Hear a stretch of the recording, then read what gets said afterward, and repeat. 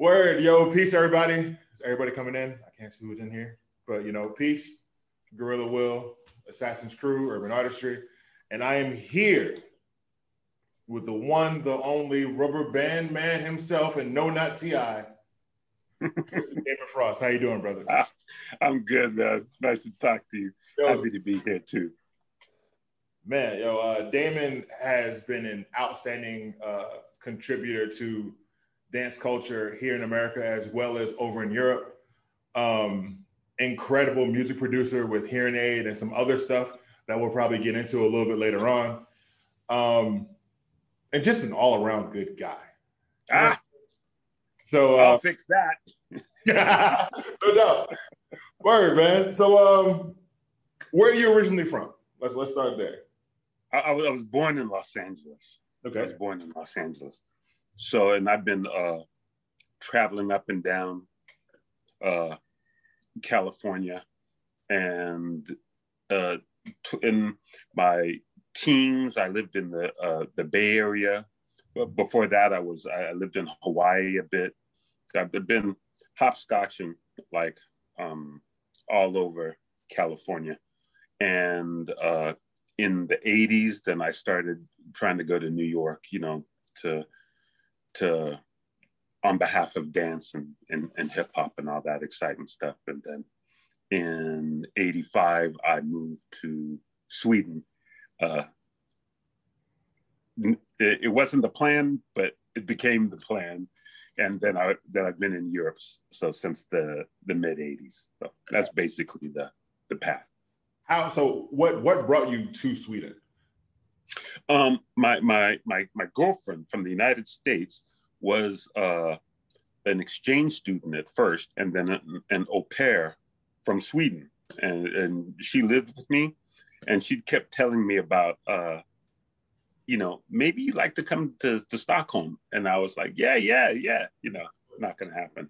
Yeah, no, not gonna happen. Like I'm thinking, and an opportunity presented itself where I was to be doing a show in France, and I took that opportunity, and I figured that since I was in the neighborhood, so to speak, that I would come and meet her parents and stuff, and that's what got me over there or over here. Nice. And that's how it happened. My lady. Word. Hey, look, that's a great excuse for most things in American history. So we're very glad you did, man. So how'd you find your way into dancing?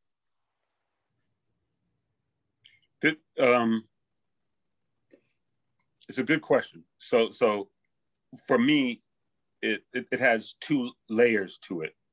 And the first layer is my family dances, and I've been exposed to dancing from the very beginning. So I didn't know that there was a not dancing. I thought that this is basically what everybody did. And I just always danced all the time, trying to imitate James Brown, the Jacksons, the Jackson 5, trying to do everything I saw when Soul Train came around. When I'm 8, then I'm trying to do, trying to figure it out, and just a little, it's always been with me, but I didn't get really heavily into it until the late 70s about. That's when I really started to make an effort in it, just trying to do robotish kind of puppet stuff, trying to do some of the styles that I saw that they were doing in the Bay Area at that time. So I'm in 4th grade and 5th grade, and I'm giving it my all. As much as a little kid can do.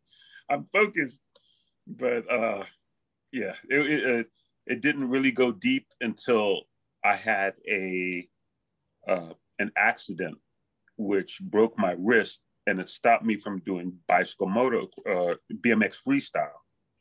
So I had reached a very high level in BMX, and when I couldn't do it anymore, or when I had to stop for like at least a year, I went nuts and I went deep into dance. That was like the other thing I went into, like to save me from not being able to ride my bike.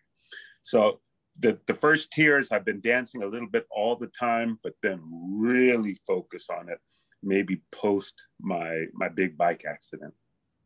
Okay. And so if I'm correct, you actually developed a wave style from the actual accident, right? Not that I'm aware of, but it sounds great. I want to say yes. I want to say yes. For the sake of lore. Oh, well, yes. Yes. There, I had a full arm cast on, and they forced me to have this arm cast. I had it on like for 4 months, and then I sawed it off to be able to straighten my arm and get back on my bike. And I started riding my bike again, went back to the doctor, and they're like, no, we have to put you back in this cast again. And so what it did is it didn't allow me to tut like the way a lot of people were tutting at the time. And it didn't allow me to start my wave from my wrist and elbow on my right arm. So in that regard, yes, it did. It made me focus on from my elbows, from this part, and just and getting all this together, because that was a little bit more limited in my range of options. So yeah, exactly. So I'm going to tell you right now, right? You're going to try to escape these flowers, and you're not going to be able to, right? All your flowers are just all right, let's dive into one of my sort of off-topic questions. What's one song from, like, I'll say from childhood, I feel like that's fair. One song from childhood that when you hear it, you absolutely have to dance. Like there's no other option. Yeah, okay, yeah. Hold on just 1 second. Oh man. My kid just gave me my chicken wing delivery. Thank you, babies.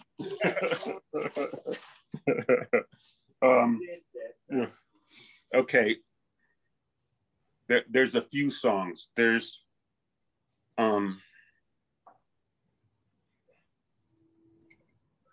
a lot of songs. Okay. But let's go top.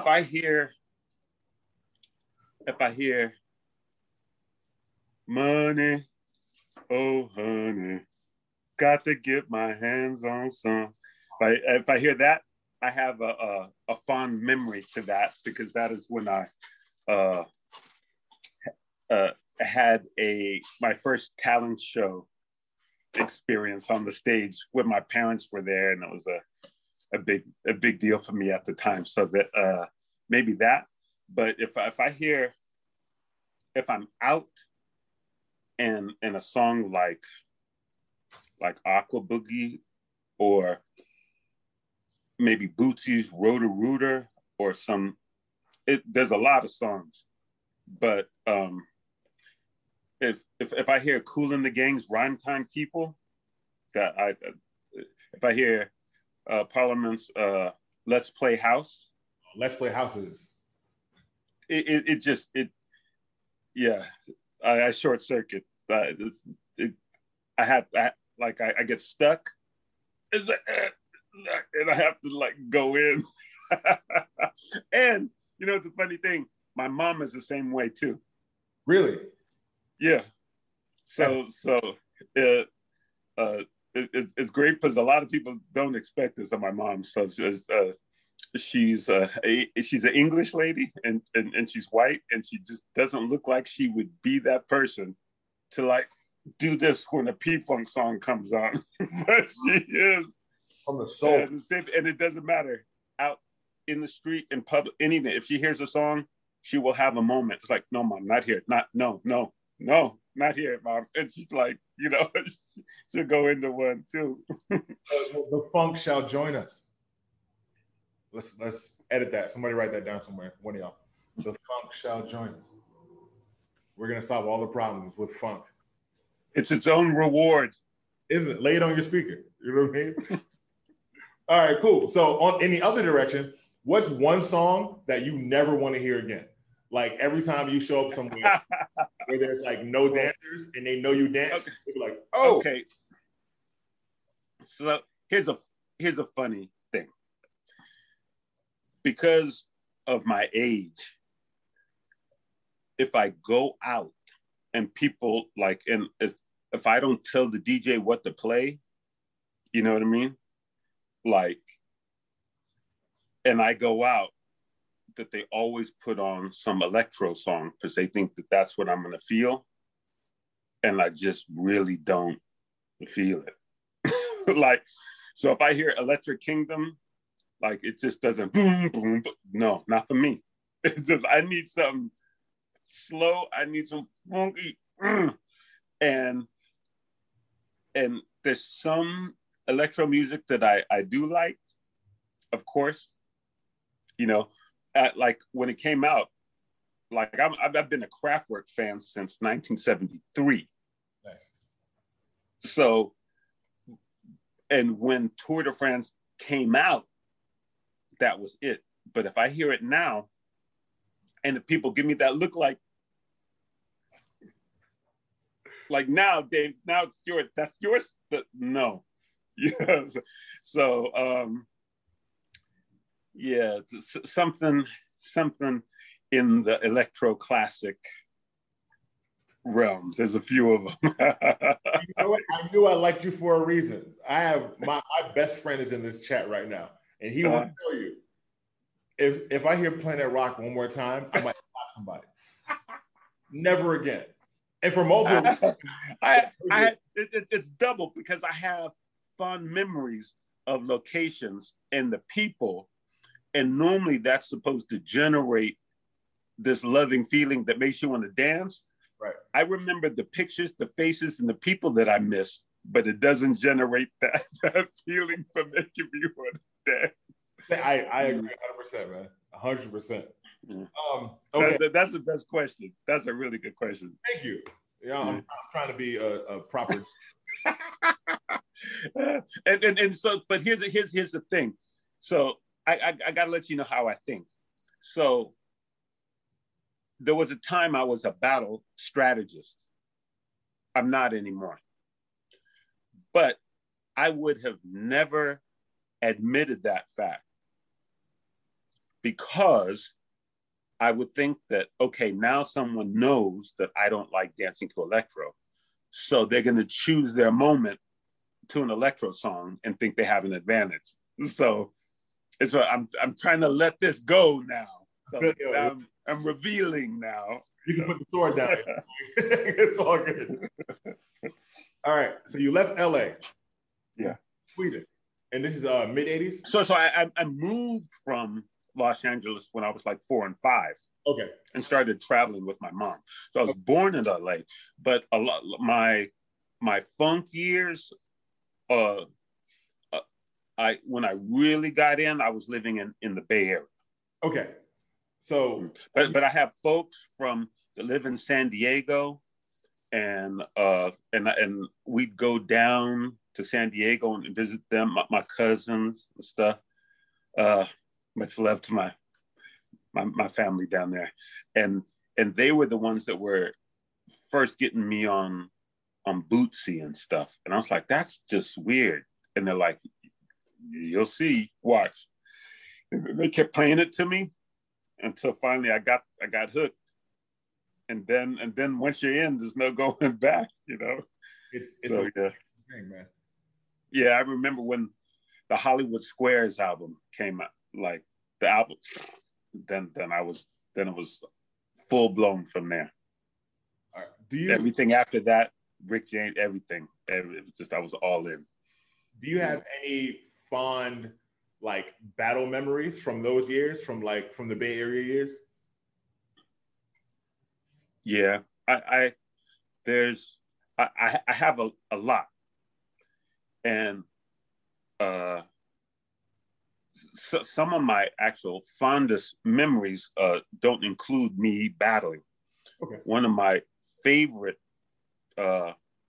battles that I've seen was a battle between Melvin, Mr. Fantastic, and Boogaloo Vic. Wow. And the thing is, they're both friends of mine, but they're not friends with each other.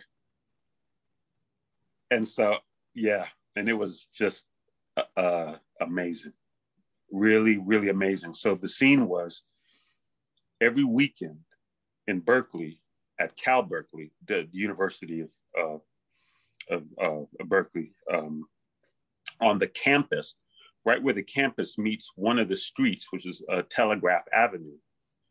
It was a popular sort of place where everybody would meet.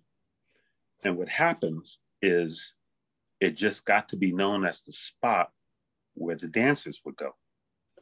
And so when the Fresh Festival tours were happening, my friends that I'd known from New York were sometimes traveling on the Fresh Festival tours. And one of these friends was, God bless his soul, my brother Sheikh. And so when he came to California and stuff, like, we were building, and then everybody would always meet at Cal Berkeley. And the amount of people, there would be crowds of like maybe 1,500, 2,000 people to watch people dance. Wow. So it became like a thing. And at one of these weekends, you know how people egg people on, people gas up. He was talking. He think he could let him get away with this. And they went for it. And their crews were there, and people were placed. And yep, it went down. And so Melvin was a fantastic technician. God rest his soul. Really on another level when it comes to doing multiple coordinations at the same time. It's also one of the reasons I'm also into layering coordinations and being able to do different things at different parts of my body very meticulously at the same time, because that was a part of the concept that we were going for. And Boogaloo Vic is super funky and is this incredible waver. So Melvin, fantastic, has ground moves. Vic has incredible flexibility and these weird waves that no one had ever seen. And it started out with Melvin coming out and people like going, oh, just like, 1,500, 1,700, just like a lot of people in a huge circle on the bricks on the campus. And he goes in and he does a cobra, waves his stomach. He has this net see-through shirt that you can see his body. And he does this with his back, like with his shoulder blades, gummy back. And he's gliding in a circle. And his stomach is doing this, his back is doing that, and he's doing this. People go like you can't believe it. It's like, and he does this incredible round, and people just, they're dying. And they don't see, it's like, what can Vic possibly do to answer this? And Vic comes out like, yo, like you got me, and he shakes his hand and everybody thinks the battle is over. And as he turns around, he starts walking away. And as he starts walking away, he goes into a back bend, and looks at Melvin upside down from his back being completely bent over from the back like this. And he shakes his head like, nah, it's not over. And then starts just like pandemonium. People are screaming. It's like these guys go back and forth. And This was, let me see, 1984, maybe I'm thinking around April, May, around then. So this is the highlight of top tier Bay Area soloists. Bay Area is known for having both soloists and fantastic groups. Right. But these were some of the, Melvin was young, and he's like an up and coming soloist, and he would travel all over the Bay to battle everybody. Victor didn't come from Berkeley, and he was also well known all around the Bay. So that brought people from all over this spread out Bay Area, people from San Jose are going to Berkeley, people from Sacramento are coming to Berkeley. It was like a big deal. And so in my mind, that's one of these Super Bowl moments for me that I feel lucky enough and privileged to see. Yeah. Yo, shout out to Vic, because that's hard to answer. Listen, here's the thing. Vic, if anybody ever doubts Vic's capability, I was there. Right. Like I'll co-sign. Like I remember the things he did. I remember the things he showed me. The moves we traded. He, like, top tier. He was 100% that guy. Absolutely. Like, really. So he's very boisterous, and a lot of people don't like people just talk, but he could back it up. And the thing is, a lot of these events and a lot of these things, like, people don't have footage of it. So now him being boisterous and him not being able to show people the evidence of it makes people question it. But I'm a witness. I have to co-sign. This is Boogaloo Vic was one of those cats in the Bay Area, most definitely. Nice. So when you got into popping, did you have any teachers or mentors along the way? Or was it kind of like a community thing where everybody was kind of like learning all at once? It was more of a community thing. But when I started practicing with, so people knew me as BMX Damon. So people didn't know me as Dancing Damon. And they're like, Damon's going to come to practice. And like, BMX, it was like, oh, okay. Like, all right. So people, like, I think I got like a pass from the fact that I'm very loyal, and I wasn't, you know what I mean? I wasn't turning on my friends and stuff. And I think it gave me access to a lot of areas. And I have like a lot of friends in the Bay Area that were cool enough to show me stuff, from Berkeley to Oakland, from Richmond to San Francisco. I've been waving ever since junior high school. But like, some of the first people that I saw were Demons of the Mind perform at a talent show at my junior high school. So I've been seeing wild stuff that I couldn't, you know, I didn't understand what it was. And so I was already influenced by the way people were moving. I had already been trying to do some of these steps and some of these patterns since I was in elementary school. So ever since 4th and 5th grade, I'd already seen people. I've already seen like incredible robots. There was a guy, Boogaloo Dana, introduced me to him himself. He was an incredible mover, still is an incredible mover.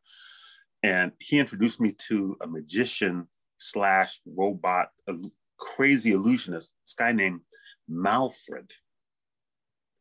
And his name is Malfred. And I think he was trying to work as a professional magician.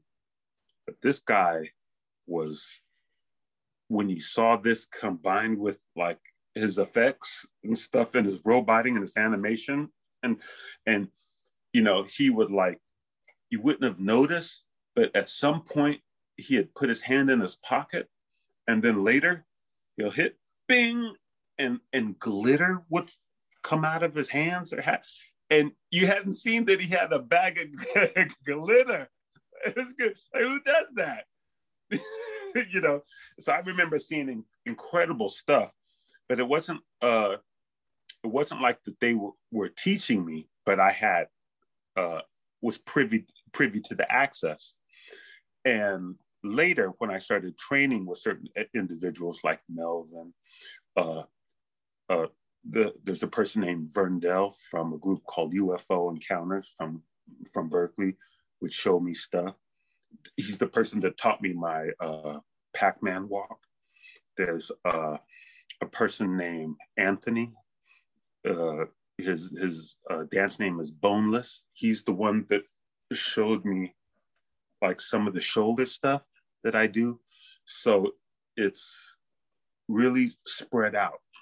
There's some of the people in the crew I was with. I was with a group called Master City Breakers, incredible b-boy crew from the Bay Area. It just so happened that some of the members were from Sacramento. So they knew how to sack. So they had all the sacking styles. I'd never seen this stuff before. It's like amazing stuff. One of the members' names is Toy Master. And he was showing me all kind of stuff, you know, and the style was just incredible. I use like a lot of that stuff today. A lot of my footwork that I give them credit for showing me some of the sax stuff. So a very small handful of like an older mentor teaching me. It was more like I was still older than everybody.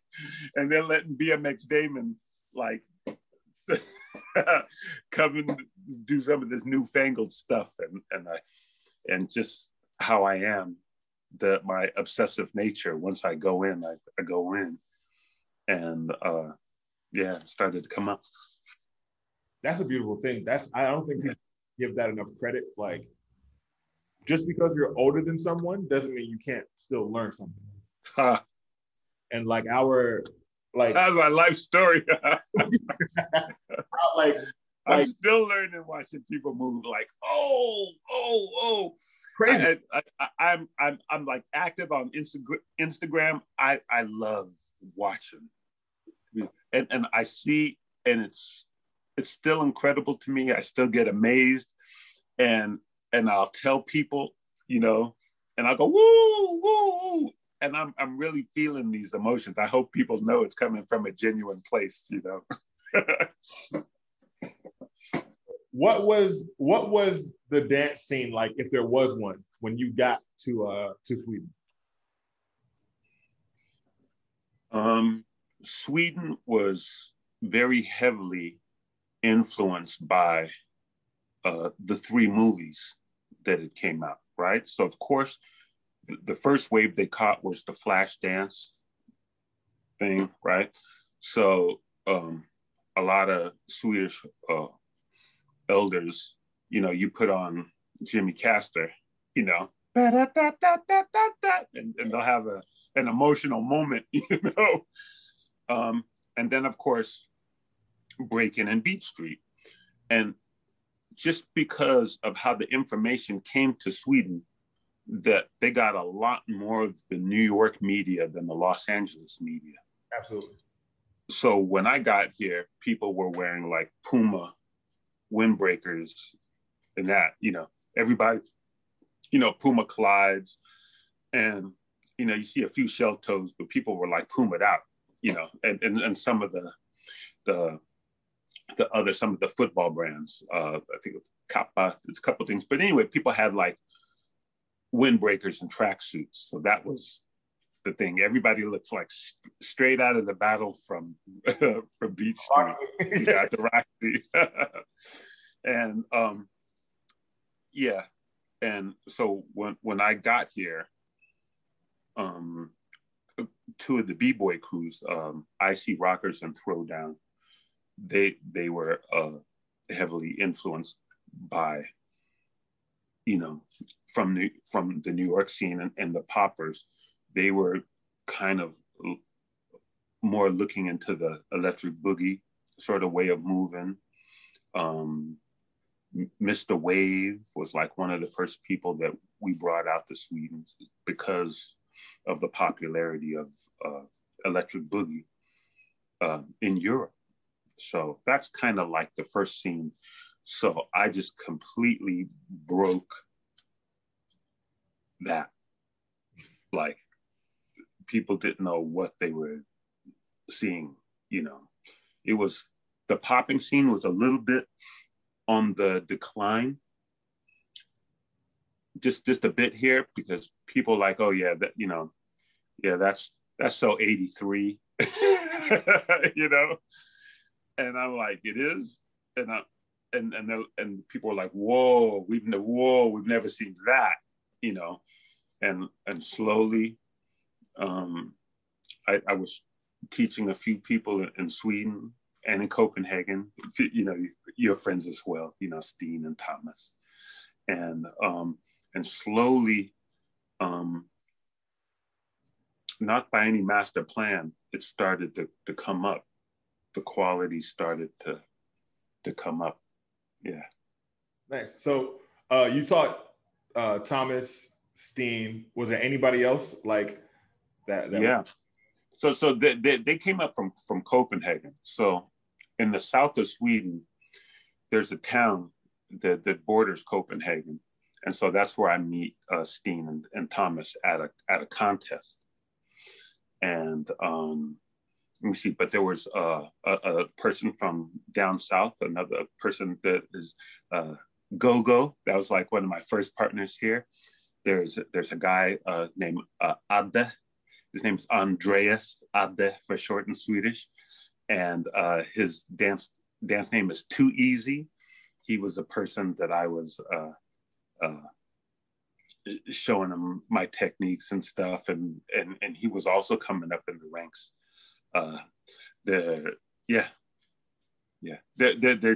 There's a few people later when things get up and running. I get a group together called New Position by way of Steen, who a year before had went to the UK, and I'm thinking, I think he must have been like 13 or 14 years old when he went to England by himself to battle people. Like popping. I'm like who does this? But anyway, he battled a bunch of people and he wanted revenge. And so when I started training with him, he had a list of names. He was ready to go back and cut heads in the UK. And so I go there with him for Fresh Fest 86. And to my to my delight, I meet my first real partner that we just really developed a lot, and that is Richard, who his dance name at the time was Bebop, and our names were synonymous with each other. And I met him at Covent Gardens in London, which is an area where a lot of people dance for money in this sort of tourist spot, you know. And there's a lot of foot traffic, a lot of people go there. and there's lots of circus artists and stuff. And he was like a well-established dancer that had so much performance skills that as soon as I met him and we hooked up, and as soon as when he came to Sweden, he didn't tell me he was coming to Sweden. He just showed up. He barely speaks, you know, and we just got really tight, and he just convinced me to like, you ready to dance on the street? I'm like, yeah, really? I'm like, okay, let's go. You know, I was doing this in San Francisco and in Berkeley as well. So I was like, okay, let's go. And we just cleaned up. But that was probably my right-hand man. We were like inventing things, pushing each other. That was that thing. No, a lot of the other people, just in the very beginning, were like my students, but this guy was not my student. We were each other's teachers because he was equally as skilled as I was, definitely. Which also connected me to a few other UK dancers. There's a gentleman by the name of Danny Francis, who is he's a genius. He's a style genius, really so. Later connected me to another gentleman by the name of Mark Dias Johnson, who was just this wonder of nature. I think he was a high jumper in high school, and this guy just had other standards for himself. He was studying the Nicholas brothers. So this guy would come into a club suited and booted, you know, would sit down, have a drink, then run up the wall and do a flip into the splits, and just out of nowhere, just like wait, what? Like,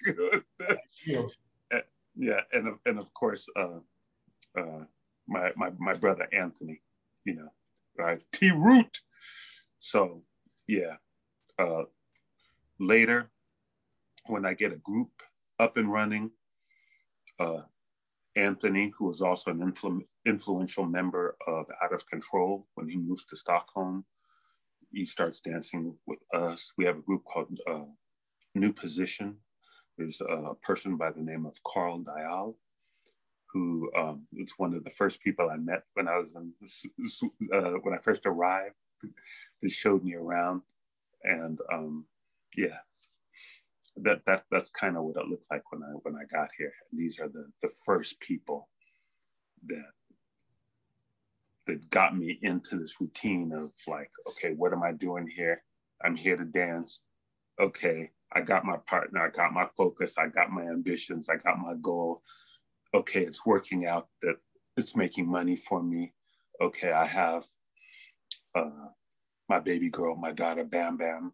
And I'm like, okay, gotta provide. And we're just out doing show. It's just where it's on. Yeah. That's amazing, man. Yeah. Man, all right, which way are we going next? Yeah. Yeah. Just I when I talk to you about it now, I recognize the blessing, you know, and I also recognize beating a lot of statistical odds. Right on. With the people in the area that I come from. It's like I get it. I didn't see it until someone had pointed this out to me when I was like in my late 30s. It's like, you beat the odds, right? I'm like, what do you mean? And they gave me some statistics of numbers of, like, have you been arrested? No. I said, have you been stabbed or have a bullet wound? I said, no. Have you ever been, incarcerated? Have you ever, like, no, have you ever? And I was just like, no. And he's like, dude, you're a freak of circumstance. And I didn't understand it until someone really broke it down to me. And when I think now, I'm like, the fact that I go into this dance and this thing becomes, like a saving grace for me, and is still providing for me to this day because of my interest into this thing. It's this is otherworldly. Right. They always say you get out, and you've put in a bunch over the years. Yeah. Like so, for those of you who aren't aware, Thomas and Steen from Out of Control taught House, who in turn taught Future, who in turn teaches all of you. You know what I mean? So like, and me included, and it's an honor to be in this bloodline of incredible movers that that come from Damon Frost, which is outstanding. Are there any dancers that you see now that you're really excited about and that you think loads? So, oh my gosh, I just have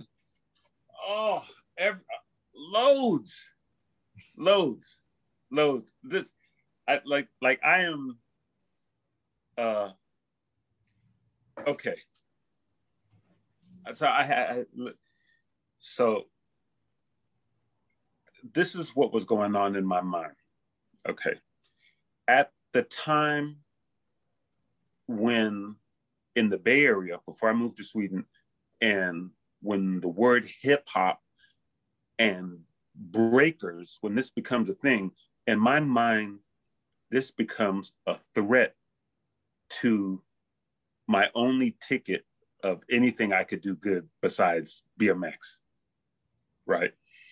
So when I think about breakers, I'm like trying to do bigger moves and popping ground moves. I'm trying to do bigger things,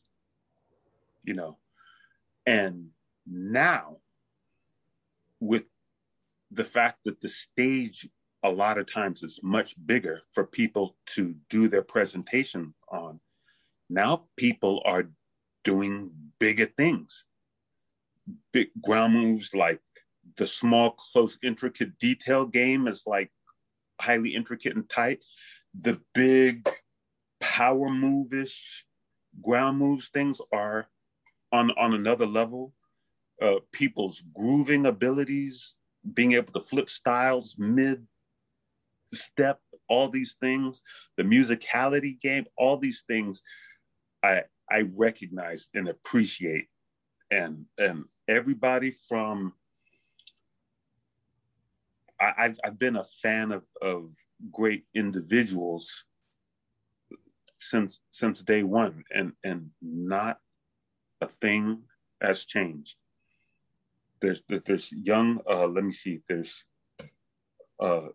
one, he called himself Just Breaks. Mm-hmm. He puts up a lot of footage. I'm like, woo! I'm like fanboy. I'm like, dude, it's incredible. These people are like problems, the Julie Tricks. Julie Tricks is crazy. It's crazy. Let me see. Oh, I could go down a list of people, like from now that I'm watched that I'm super impressed, to a few years ago, to a decade ago, to 15 years ago, to 20 years ago. There's loads of people from all over the world.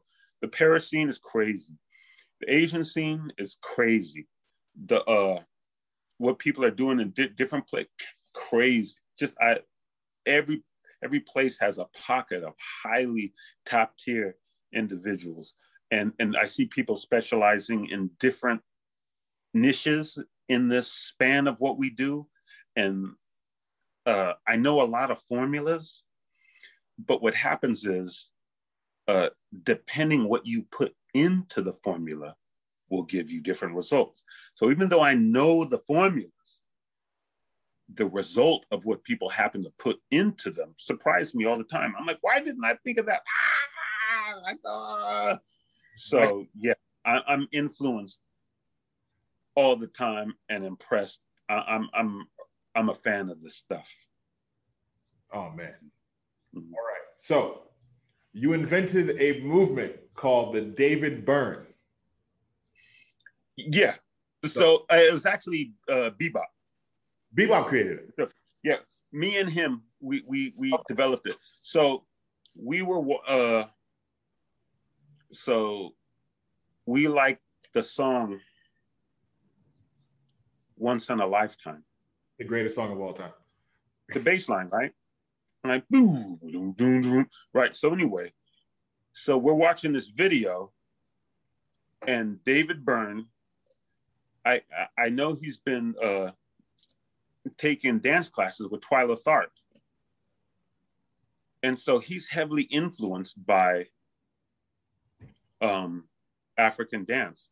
And he's trying to David Byrne is trying to be funky in any way he can, from having members of Parliament Funkadelic in his group to doing these dances. And at one point, he kind of goes down and it just kind of does this. He doesn't bend his knees, but he just is kind of like standing up, and he goes like this and goes over, kind of makes a circle with his upper body somewhere in this video. And Bebop goes, oh, okay. So he does the top part, and once he's there, then he tries to make the bottom part, his knees and his legs go. So we wanted it to be like this, and back up. And so we, Bebop dubbed it the David Byrne wave. And then we developed this thing. So yeah, that's how like one connection or another connection, but would you mind telling them of your David Byrne story? Yes. Okay. So I'm working in a music studio called Breaking Bread under the direction of a gentleman by the name of Gordon Cyrus. Gordon Cyrus is a creative genius, and he's also a musical genius and a fantastic producer and a video producer and an architect. And he's a genius, like really. And these ideas, he's like, he goes, why don't we make a place and we put and he's just good. And everybody goes, yeah. But then he does it. So we're in the studio. It's a converted warehouse, and it's called Breaking Bread. I'm in the studio because he insists that I'm there. There's a few other members. There's a person named Ski, which is also one of the first people I met in Sweden, who hooked me up and was patient enough to show me MIDI. And I got my first sampler and got me into music production. He's working there. And what happens is David Byrne liked Gordon's music production, and he wanted Gordon to produce his next album. One day, I go to Breaking Bread to my studio. Gordon goes, hey, Damon, there's someone I'd like you to meet. I go, uh-huh. He goes, yeah, it's David Byrne. And I go, what? He said, David Byrne. And he goes, hey, David, this is Damon. Damon, this is David. I'm like, and I have to stop. And he's quite a reserved person. And I'm like, no, you don't understand. I know who you are. And he's like, oh, okay. But it's like he's very reserved, you know. And I go, no. I said, I am friends with Poppin' Pete, and ever since Cross-Eyed and Painless, like one of the first popping videos ever, you know, I said, and he's like, oh, and Gordon goes, yeah, he's a dancer. He goes, oh, he is, and then the conversation opens up, and yeah, I'm like, I can't make this up. Yeah, I mean, so he wanted Gordon to go on the world tour with him.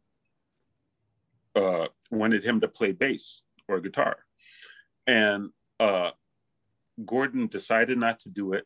and another person that's in our studio fold by the name of Desmond Foster, incredible bassist, winds up going on the world tour with the Talking Heads and the Tom Tom Club. So he's playing all the the Genius of Loves. He's playing all these, and he wasn't even familiar with all these songs from the onset, So so it's just a small world. It's just incredible. That's an incredible. Did you show David Byrne, the David Byrne? No, I didn't. That would have been the one. He was really shy. So he like I've seen him on stage. I remember watching him come out in the big suit. I remember all kind of stuff. And I thought he was a much bigger person, a taller person than he was. But so here I am, this tall dude, and I'm all boisterous. He's really reserved after life. I was like, okay, I'll be in here if you need me. I had to back up. I didn't want to overwhelm this guy, For those that are unaware, Damon Frost is 7'9".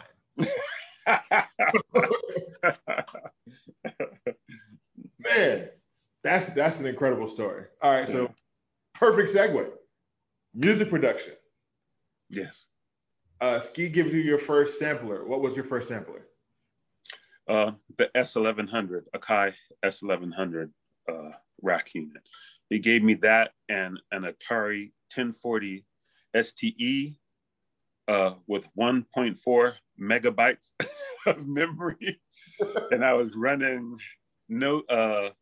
both Notator and Creator, which were the precursors to Logic, like when it was on the Atari format. Very nice. Yeah.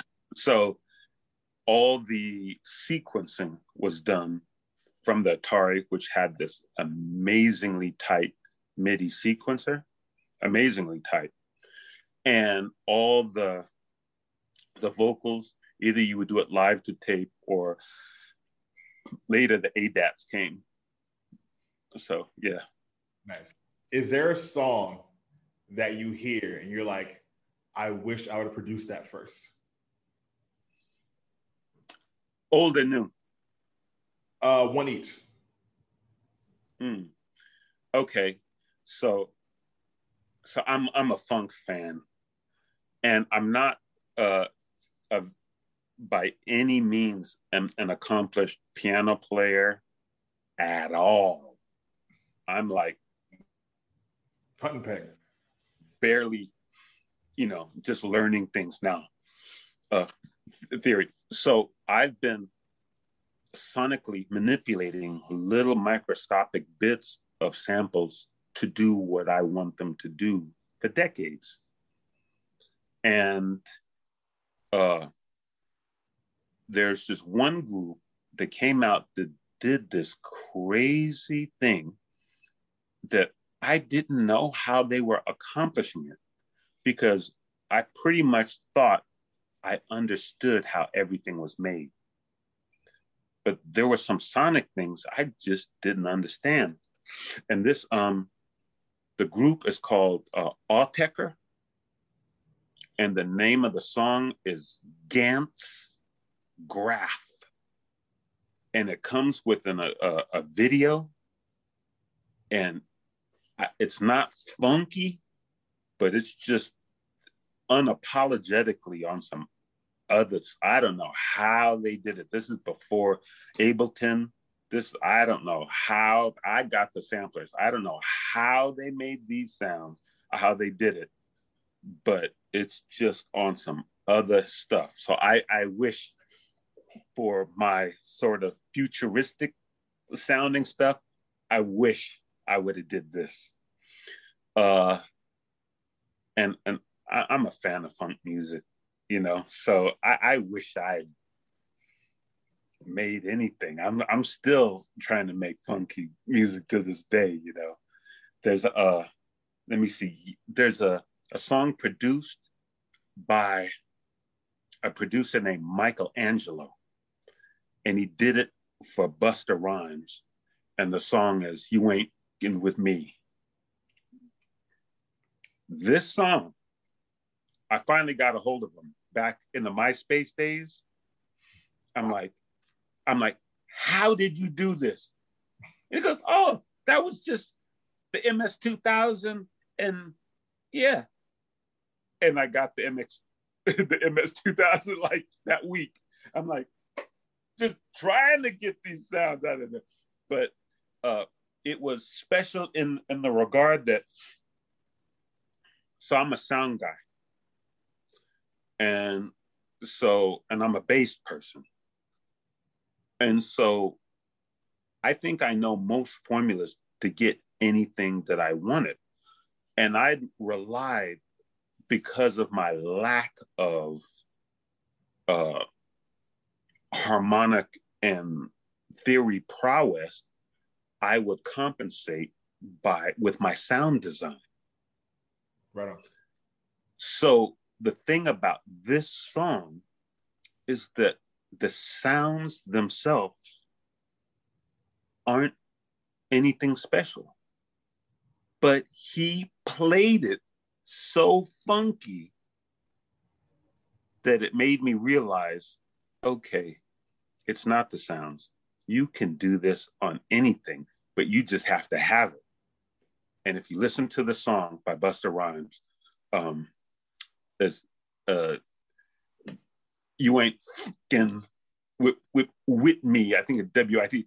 If you hear it, you look at the date that it's made, it's you can't believe it. It's an achievement in my mind. Hats off Michelangelo. Oh man. Okay. So we know you're a funk dude. Like, and if you hear your production, there's no doubt about that whatsoever. Yeah, I'm stuck on it. Yeah. Are there any hip hop songs and or producers that when you hear their music, it gives you like the same feeling? Like Yeah, absolutely. So one of my favorite producers is Nottz. Nottz. He's been very good for a very long time. Absolutely.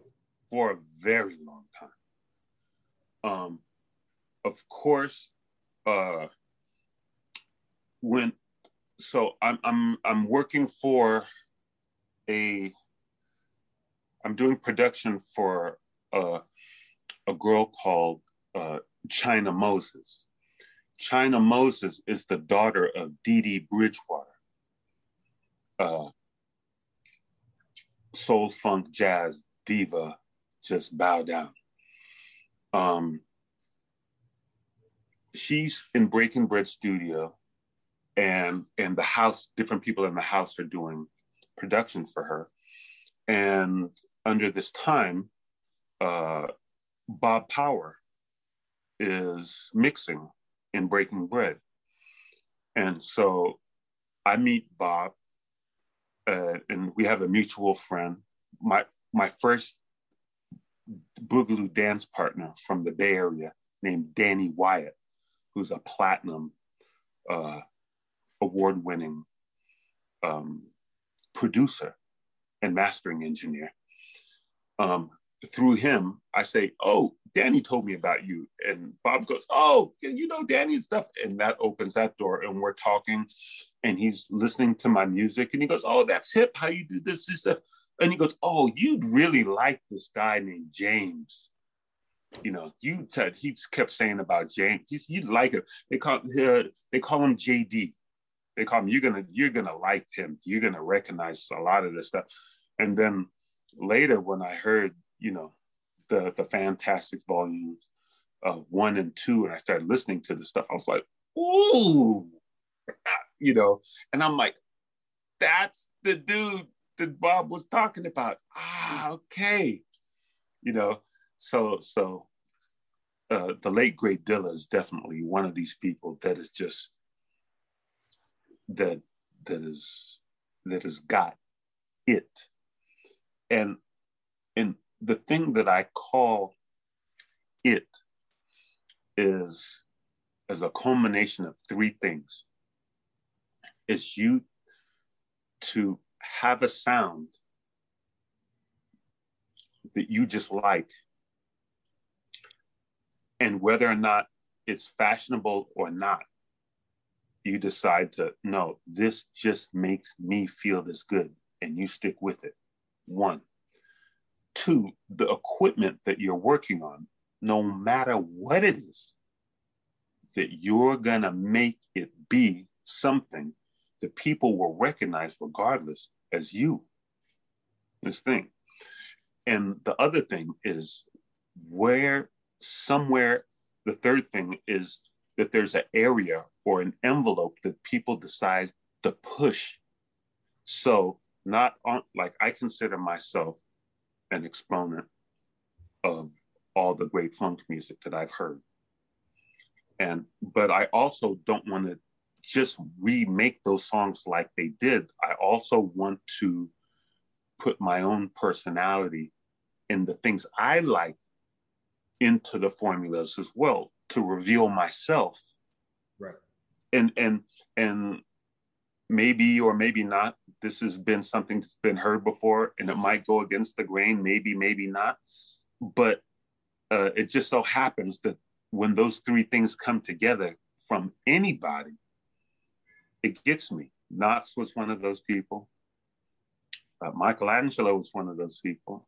Dilla was one of these people.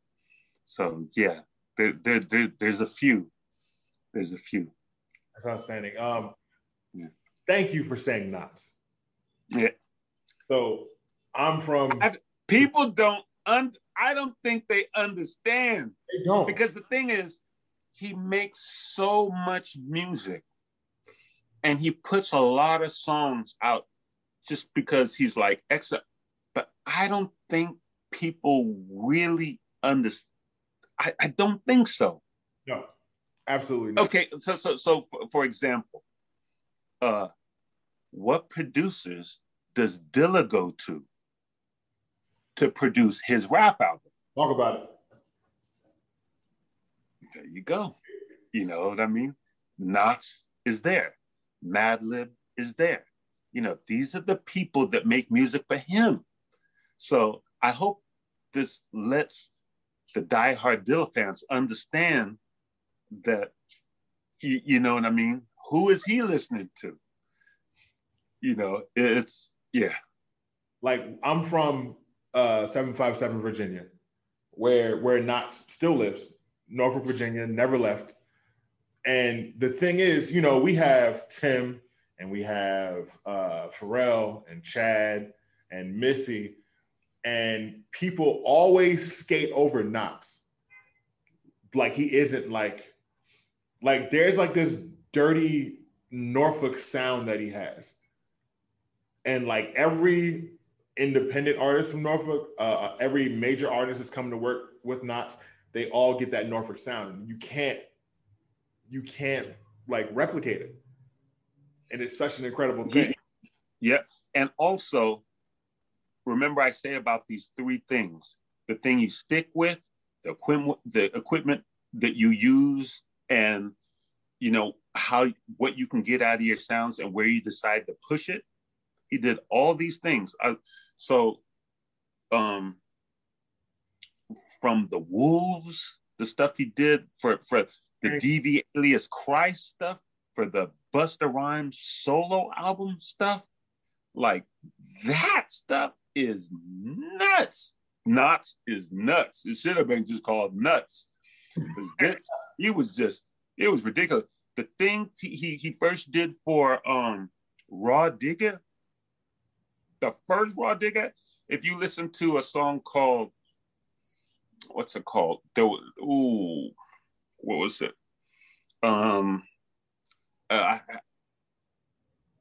The Showdown. Listen to the bass line on Showdown on this Raw Digger. It's like, it's ridiculous. And the fact that he had the harmonics sort of almost distorting, you know, now people are getting into distorting the 808s and stuff now. Yeah. You know, the fact that he had this gritty thing on the, but the sub bass was clean sine waves, and the fact that he was doing this when he was doing it, and the musicality that he was putting with these sounds, he was on another tier. So he was I'm sorry I say was, he is just on some real true like underground feeling stuff. If he, even though he's a platinum producer, he makes stuff that I identify with. That's the only way I can describe it. It gives, you know, people that influence the blues, that influence different kinds of jazz into their funk, and that make, like, I feel it. I really feel it. Do you have a favorite production of your own that's like your, you know, magnum opus, so to speak? There's different things at different times. There's some things from the Boom Lucy album that I did in 2004. It reached some platforms in 2005. There's some things I like for its simplicity.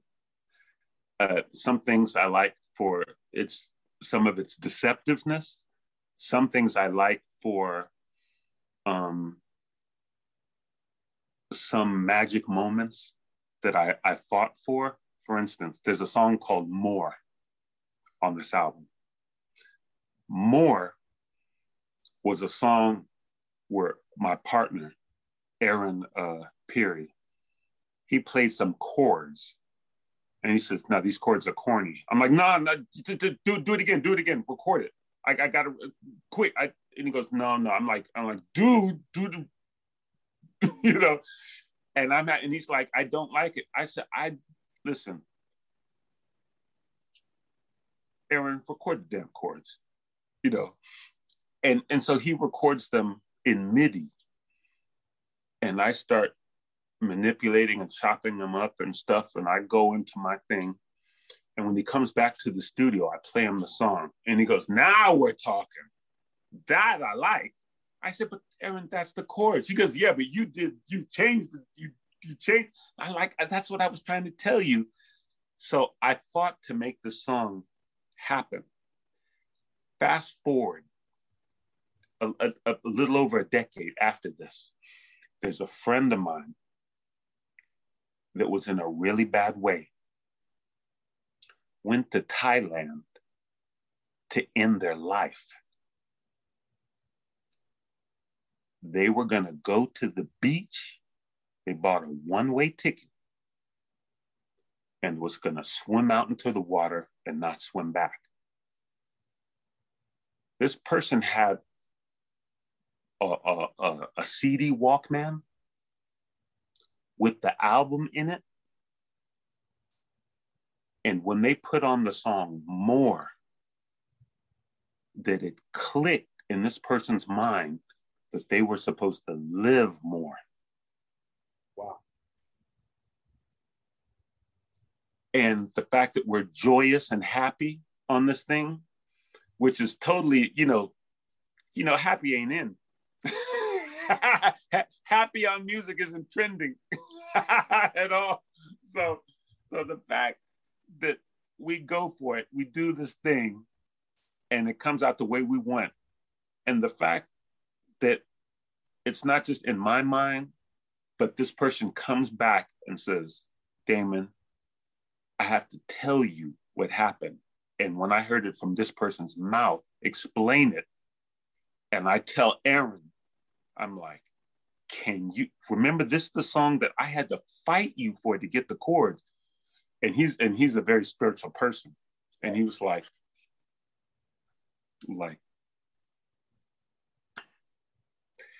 that we're all just vessels here, you know. So things like that. That was like a moment that tripped me out.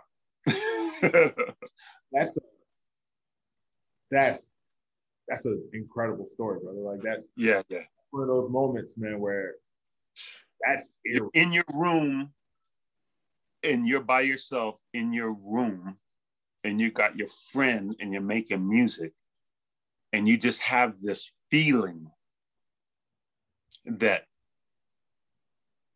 it's going to go out to the world, and you're just hoping and that someone will catch it, you know, and then decade plus you get this message back to you like yeah, we saw your message in a bottle, yeah. You know, we popped the cork and we listened to it, and yeah, we got it. Thank you very much for that. You know, it's like, you can't make this stuff up, man. You can't. I don't think I can go past that. I think that's a good spot for our actual conversation to hold for now, man. Like, okay, brother, thank you so much. Anytime, man. Man, are there any questions? I know I don't have my Facebook open right now, but if there are any questions for anybody in the chat for Damien, we got a few minutes left, and then we're gonna let everybody get ready for the workshop. Yeah. So, but man, but while that's loading up, thank you so much, brother. Like, you anytime. And I told you that anytime that I was online on any platform, I was going to let the world know about you and your musical skills. So I'm not going to let this pass up with people not understanding that you're a very gifted music maker, you know. So please, you know, take that and run with that torch, please. Yes, sir. I appreciate it, man. Thank you so much. Man, trying to have tears bursting my wig out here, man. What are we doing? All right, where we at? Any questions? Anybody got? Oh, Russ actually had a question. He said, "Is there any footage of your mom dancing online?" Oh, I can't throw her under the bus. That means yes. Iron Man. Why are you trying to incriminate me, man? On my, yes, there is. Where? All right. Okay. So there's a hip hop song called Zigzag. Zigzag, zigzag, zigzag, zigzag. You say of a found some self de lota endo bra with some friends of mine named Quoot Stuga. Now, yes, there's a hip hop song called Zigzag, and my mom is the white lady on the end of it, getting down. My daughter's in it. My son, Maceo, shot the video with his talented self, and Martha and Nikki are in it. A-Train, Locken is in it. Mark, yeah, it's cool. Zigzag, check out the Zigzag video. It's spelled a funny way. I'm gonna have to send you the spelling of it, of the name of the group. It's SJUK. Yeah, Swedish. SJUK STUGGA, Quoot Stuga. Yep. I'm gonna have a and that directly translated, that's the sick cabin, the sick house. Anybody else? Any questions? Going once, going twice. Now, come on now.